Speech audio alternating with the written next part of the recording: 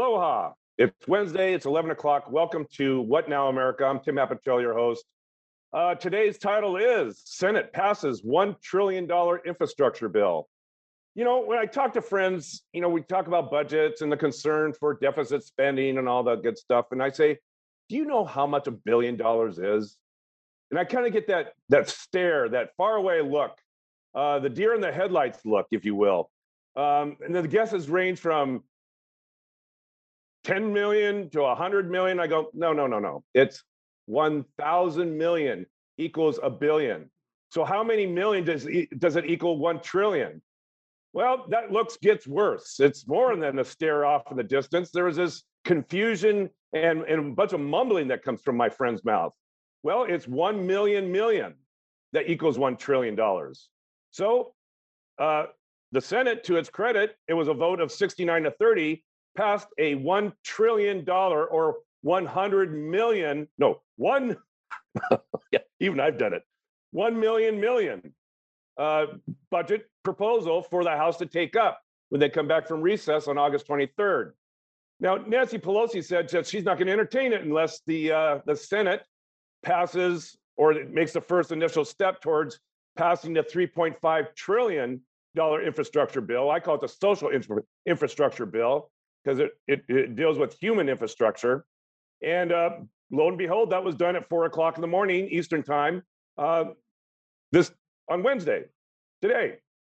So there's the green light for Nancy Pelosi to start working on gathering her consensus from all Democrats, be it progressive or not, to pass the $1 trillion infrastructure bill. So before I move on with our guests, I'd like to introduce Jay Fidel. Jay, it's old times again, just you and me. Yeah, it feels great. It feels like $1 trillion. Or a million. There you have it. Hey, before I go to my first question, let me just run down the goodies of this $1 trillion infrastructure bill.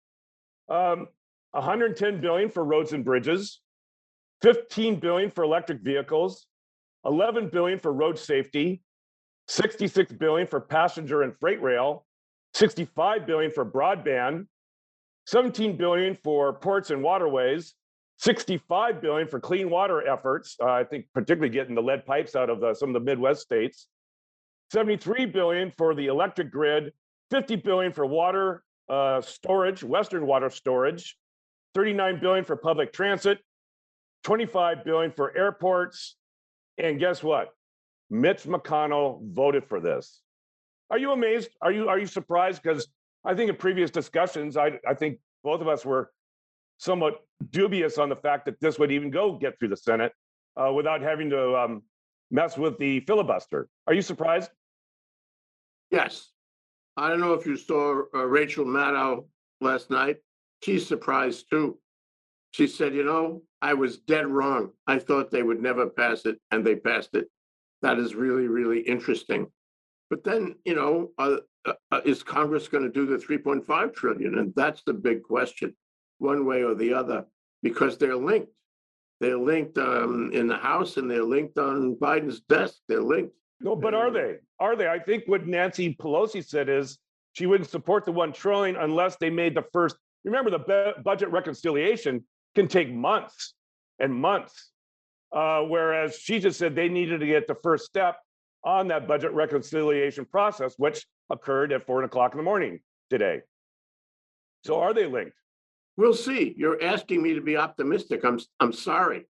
Rachel is not like old times, optimistic Jay. about the second shoe dropping here, and I'm not optimistic about it either. And you ask me, and this is really an important question: why did Mitch McConnell vote for this? Why did his boys all come around for this in the Senate?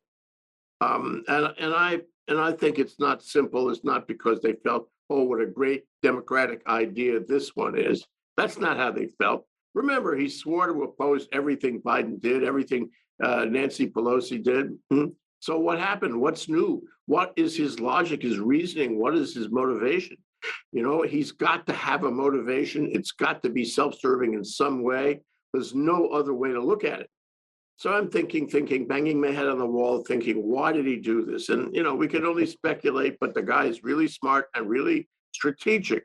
So one thing is, it's all gravy, right? It's all earmarked kind of money for different locations, and that's why they were able to negotiate it as a bipartisan bill, because everybody gets something. That list of infrastructure that you read off is really a list of Christmas gifts to everyone in every state, including especially the Republican red states and Mitch McConnell's state. There's going to be all this infrastructure coming in, all these jobs coming in, all this money. The country will, especially the Republicans, will be awash in money. So that's one reason.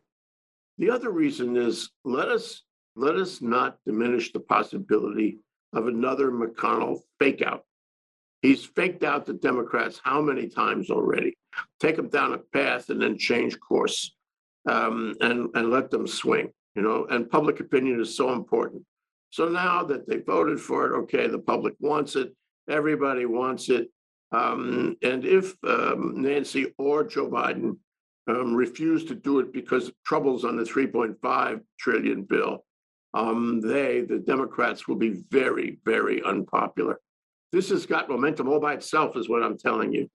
And the very strange arrangement that Biden fashioned about linking the two may not stand, because now we're on the track, literally, with the infrastructure on the 1 trillion bill. So watch this space, Tim. It ain't simple. Well, Joe Manchin, no sooner did that $3.5 trillion vote, they called it the vote-a-rama. No sooner did that get to first base that Joe Manchin came out, and here's a quote from Joe Manchin. Serious concerns about the grave consequences facing West Virginians and every American family if Congress decides to spend another 3.5 trillion. So, this is the art of the game. Don't surprise me. Kristen Sinema went along with him on that. I'm going to faint if you tell me she didn't. Well, couldn't have passed without her, right? It couldn't have passed. But, she said there's no way that she's going to support a 3.5 trillion.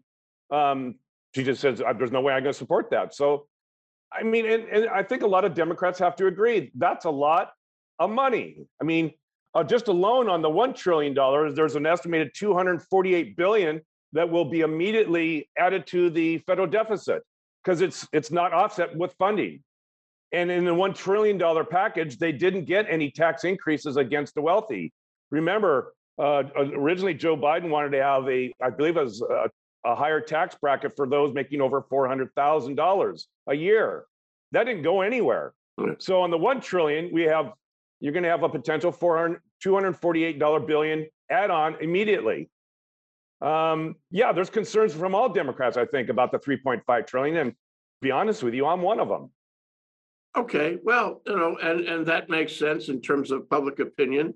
My theory, as we will see, is that the 3.5 stalls, and Nancy and Joe can't figure a way to, link them up to the point where he gets both of his bills. And then there's going to be there is already tremendous pressure for the $1 trillion bill, which the Republicans love. You think about it. All the stuff that Democrats love is in the 3.5 bill. All the stuff the Republicans love is in the 1 trillion bill. The Republicans are going to get theirs, and the Democrats are not going to get theirs. I'm sticking with it too. We can make a side bet if you like, Tim. No, I think the 1 trillion on day 2, when Congress comes back from recess, on day 2, it's passed. And on day 3, it's in front of Joe Biden for signature. Right. So is he not going to sign it? Of course he's going to sign it, but that's 1 trillion. There's a $2.5 trillion delta between the 1 trillion and the 3.5 trillion. There's no way 3.5 trillion is going to get approved. I'll put good money and a steak dinner on that one. Okay, we got 2 bets going then. At the end of the day, the Republicans get the bill that they want, that they agreed to, that's going to lay a lot of money into their states, and have none of the Democratic idealistic, provisions. None of them. And the Democrats will not get to 3.5. How sad that is. How very sad. And I don't care about the money. The economists are telling us it will be okay if we spend that much. But the larger question is this. This country is in distress. It's in a kind of a continuing emergency. It's not just COVID, although it's the effects of COVID on the economy. We really have to change things. There has to be a transformation if we are to survive. That transformation is not happening. I agree that 3.5 has very little chance of passing. And as a result, the transformation economically is not as likely to happen. And then you have voting rights, and then you have gun control, and then you have immigration reform. I could go on. None of those things, ready, Tim, are going to happen. It astounds me that we have not been able to repeal or even modify the filibuster. But that's not going to happen either because your friend Manchin is going to stop it. Well, Manchin didn't say he wouldn't look at. In fact, I heard him numerous times saying he would look into reform of the filibuster, but not the abolishment, to abolish the filibuster. So there's a vast difference between the two. Well, maybe a vast difference technically, but I just don't think it's going to happen. And he's made it clear that he, questions all of that, and Sinema will come along with him on it. And they won't be able to mount the votes necessary to do anything. Bottom line is that Manchin has been holding all this up now for 8 months. I suspect that he is really a Republican in disguise. I suspect this is all a sham on Congress and the American people. And Manchin is on the side of letting the country slide into oblivion. But that's just me. Well, I'd like to take that up because, not long ago, Lindsey Graham came down with COVID. And how did he come up with COVID? He was on a boat, a party sponsored by Joe Manchin. And see, a lot of people said, well, see, there's proof Joe Manchin really isn't a Republican. And I look at it completely different. I'm going, thank God Joe Manchin is inviting people from all sides of the aisle to party on the high seas, because that's how things get done. In Congress, in the old days, Ronald Reagan and Tip O'Neill would go out every Friday night and have a whiskey or two. I mean, you can't get along with people until you understand who they are. And you can't negotiate deals unless you don't trust them. And how do you trust people? You go out and have a couple cocktails. You get to know them. You get to know about their families. You get to know about, they're thinking about things that are completely unrelated to politics. And something strange might happen. You might get to like them. And if you get to like them, you might form a relationship. And if you form a relationship, you might form some sort of bond that says, let's do some horse trading. It's called making compromises in the Congress, Senate, and the House. What a great thing. I was elated to hear that Joe Manchin invited Republicans on his boat. And that's how things used to get done. Silence. Silence. I don't know how to frame this. So I'll try to say it in Hungarian. You need to take the needle out of your arm, actually, Tim. Even assuming all of that is true, even assuming that Manchin he's sincere and he wants to make friends, and through friends you can have bilateral. The fact is he's opposed all the steps necessary to adopt Biden's most important initiatives. And bottom line is he's standing in the way, just him. And Biden cannot reach him. Is he not friendly with Biden? What's happening here? Bottom line is he's opposed it all. And because he's opposed it all, none of Biden's major initiatives have gotten through, and we're all hanging, waiting. And the metronome ticks every day. I agree. That's a good point. Let's look at another optic, though. You had 19 Republican senators vote in favor of the $1 trillion infrastructure bill. What does that say to Donald Trump? And the fact that his faithful lackey, Mitch McConnell, supported it, voted for it. Donald Trump, was adamant about not having the GOP vote for it. What's that say? What were the optics on that in your mind? Well, let's look at McConnell, because he still has a lot of power in the Senate, doesn't he? This is not a breakaway kind of thing. Nobody among those 19 they voted that way, yes. But nobody has said, I'm disagreeing with Trump. I'm out of the camp here. I'm changing my party or my affiliation with Trump. So, to me, this could easily be part of a grand strategy that McConnell is orchestrating, where we will find out, as I said before, that the Republican bilateral bill, in quotes, passes and the Democratic bill doesn't pass, and Biden cannot link them together. So it's okay, because all these Republican senators are going to get big bucks out of it. So I'm not convinced that it's a bad thing for the Republicans, and I'm not convinced that McConnell isn't on a grand strategy here to ultimately embarrass Biden. If Biden holds up on signing the $1 trillion bill, he's going to look terrible. And McConnell will attack him till the cows come home. They will attack every Democrat till the cows come home. It'd be a grand loss for the Democrats who engineered the bill in the first place, which is very ironic.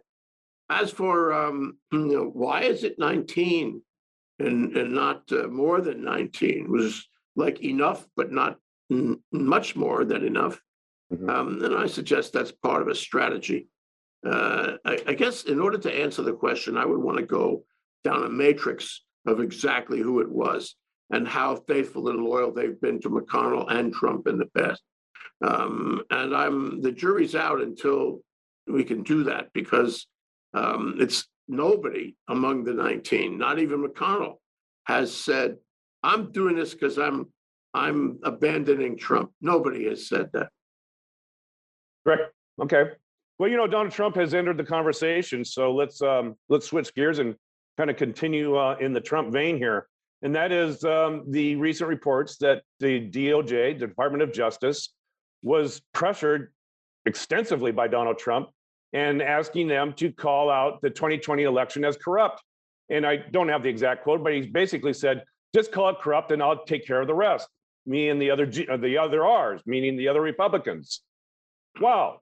I mean, that, and then of course, we had, I think, 7 hours of testimony from the former acting attorney general, basically agreeing that, yes, that's what Donald Trump was putting pressure on us to do. And does that close the loop, if you will? Does that close the evidence loop of Donald Trump? Remember he asked the Secretary of State of Georgia to find 11,780 votes. And of course, all the lawsuits, the frivolous lawsuits of, declaring the election fraud, and Giuliani putting out, the election machines, the Dominion election machines were switched. And now he's put, the evidence is coming to light that he put on direct pressure to the DOJ. Does that show him culpable of trying to throw a democratic election? And the second part of that question is, does that help someone in the future to file a suit against Donald Trump on the 14th Amendment, paragraph 3, to prevent him from ever attaining public office again for his role in trying to overthrow a democratic election? I think there are a number of points on which that suit could be based, not just this. My reaction is good for the committee. For a while, I told you I thought the committee was, going to go underground and be distracted by other shiny objects, objects like the infrastructure bill, or bills, as the case may be. But this means the committee is working. This means the committee has hit pay dirt on at least some witnesses and is finding out what happened in the Department of Justice. Sure, it shows that Trump did what we all know he did. He took every opportunity, every strategy, every wild maneuver to try to retain power. We know that, and some of those things have come out. I think there's even more to come. The problem is, what does the public think? I'm trying to put myself in the shoes of a member of the base, and I'm not sure what the member of the base would say. No, this is all paperwork. This is he's entitled to try to stay in power. He's entitled to try to manipulate the Department of Justice. They're his lawyers, buying into the Trump's general position. So in terms of public opinion, I'm not sure it's all that big a deal. In terms of the commission's report, it is a big deal. I think it leads to other similar things. You know, we know now that he was doing everything he could possibly do. And you and I can also connect the dots and assume that he was doing other things and that the committee is looking into that. So kudos to them for finding these witnesses. Kudos to them for discovering this plan, this what do you want to call it? Treason. Treason is what it is. I don't know why they don't use that word. There'll be more. There'll be more, and good for them. The Yeah. question is, at the end of the day, we're going to get from this committee a report, and what it all will fall on Merrick Garland, the Department of Justice, to do something or not. And he, in my opinion, has been AWOL. A nice man, a wonderful jurist, a great judge, but Attorney General, I'm not so sure.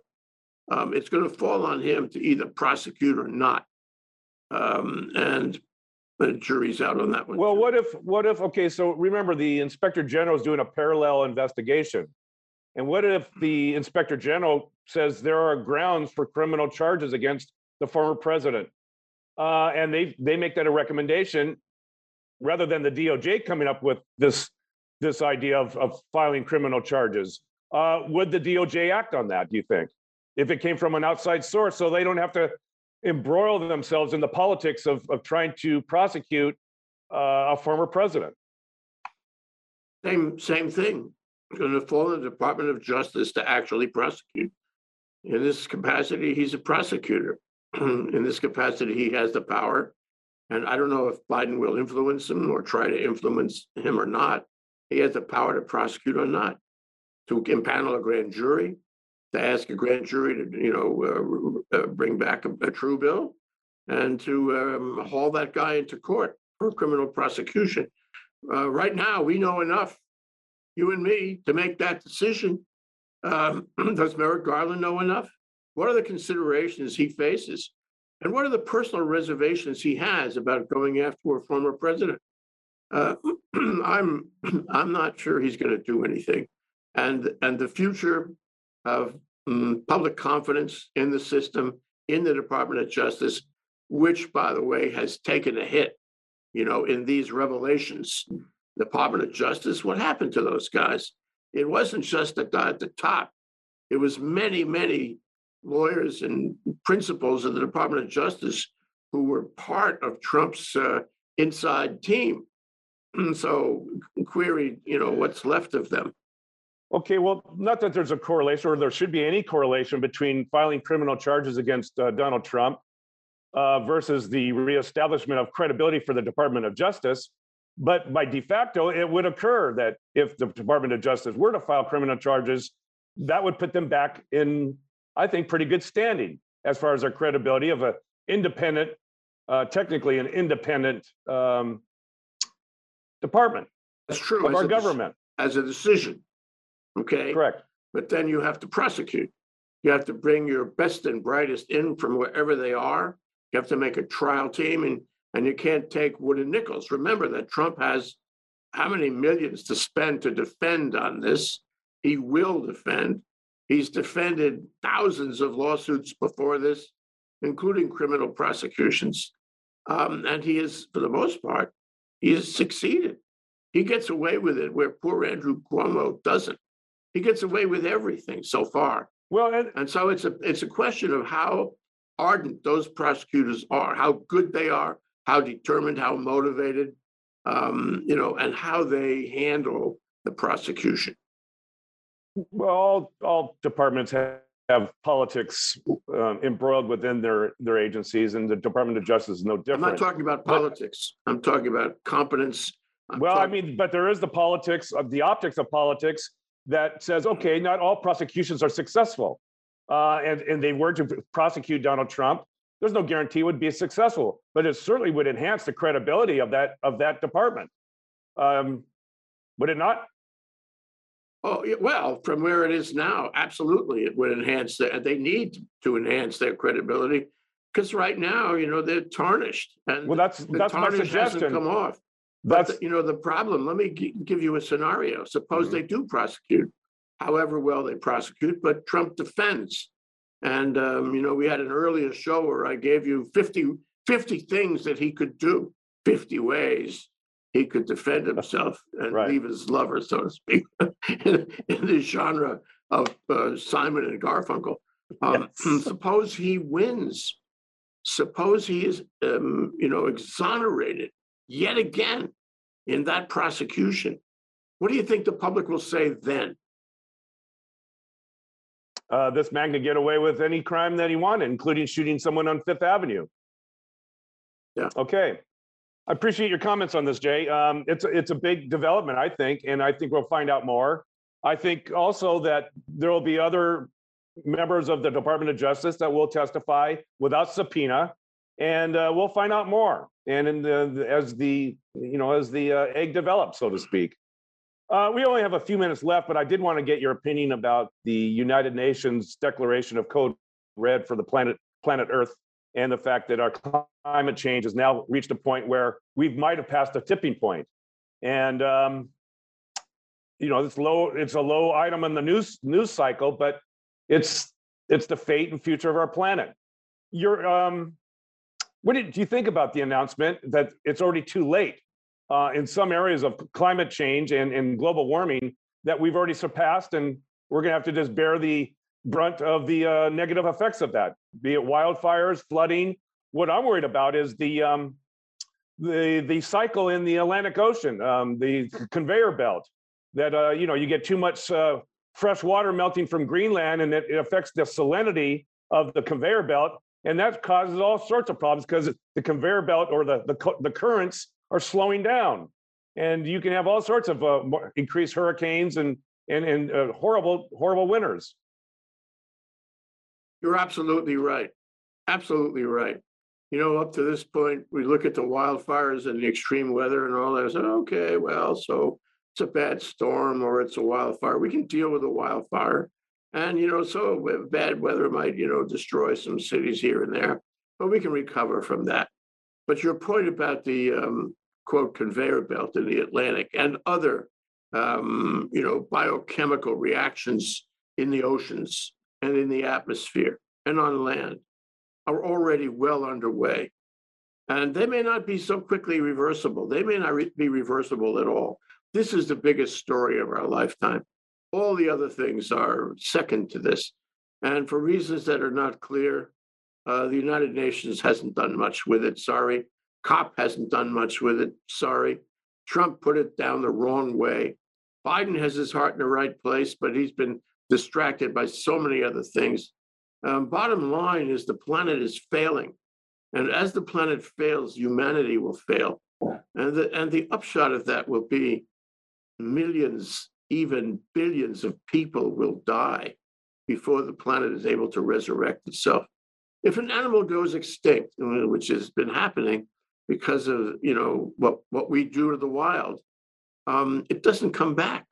And there are many things that are happening which won't come back. They're irreversible.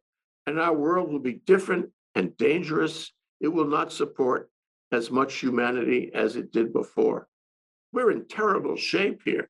And it's remarkable that, there isn't a coming together all around the world, not just a report by the UN. This is not a surprise. Every scientist can tell you this. We are making a movie. We have made a movie in ThinkTech, as you know, of dealing with the convergence of climate change and COVID. That's just one element, one convergence. There's so many things are happening that threaten us. And so this is not a surprise, but it should be. It should have been. It should have been a surprise. Were you and also a while ago? Should have been, yeah.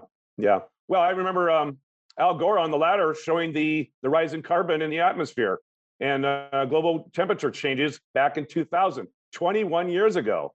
Yikes.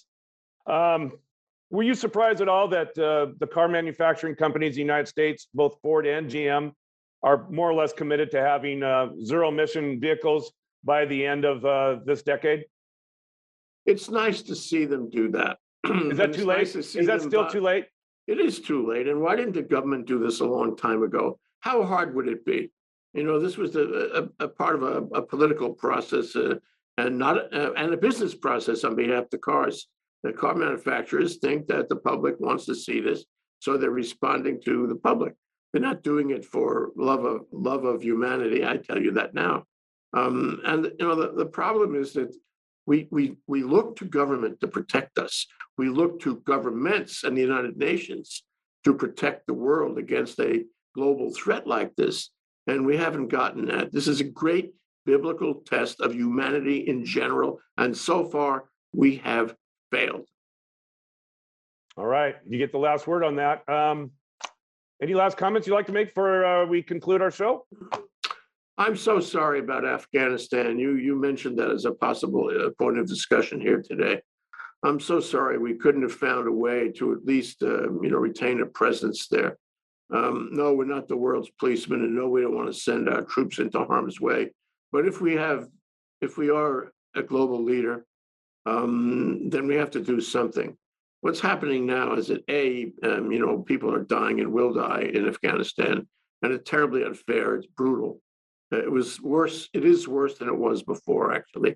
So we haven't really helped them over these 20 years. Look at it now; it's worse than before we ever arrived. So I'm not particularly sympathetic with the decision that Trump made to leave Afghanistan, or Biden's follow-up to leave Afghanistan, and I think it's very tragic. In terms of the American reputation on this, our credibility again goes down. The press will cover this; it should cover this, and it is a terrible, disastrous story. There have been points made by various commentators about how we can send our troopers back in on a limited basis and save those people. That's not going to happen. That's not going to happen. We are wrong way Corrigan on this, and that decision was and is bad, and we will regret it.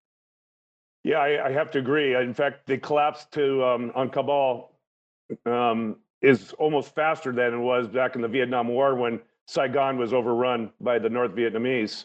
I just hope we don't have visuals of helicopters taking off from rooftops, and those images never left my memory, and I'm sure millions of other Americans. Wait till you see the images of the Taliban beheading people in the street. The interrogators the interpreters that worked with the American troops and its contractors. Yeah, I don't know how they get out of the country at this point, because all these capitals are being overrun within the provinces. So you're right, Jay. It's a topic for a next show, perhaps. So I want to thank you, Jay, for joining us. It's like old times. I miss Stephanie Dalton. I miss Cynthia Lee Sinclair. We missed Winston Welch, but we'll get him back on the show soon. So thank you, Jay. Appreciate your time. Join us next week, Wednesday at 11 o'clock for What Now America. I'm Tim Appicelli, your host, and we'll see you then. Aloha.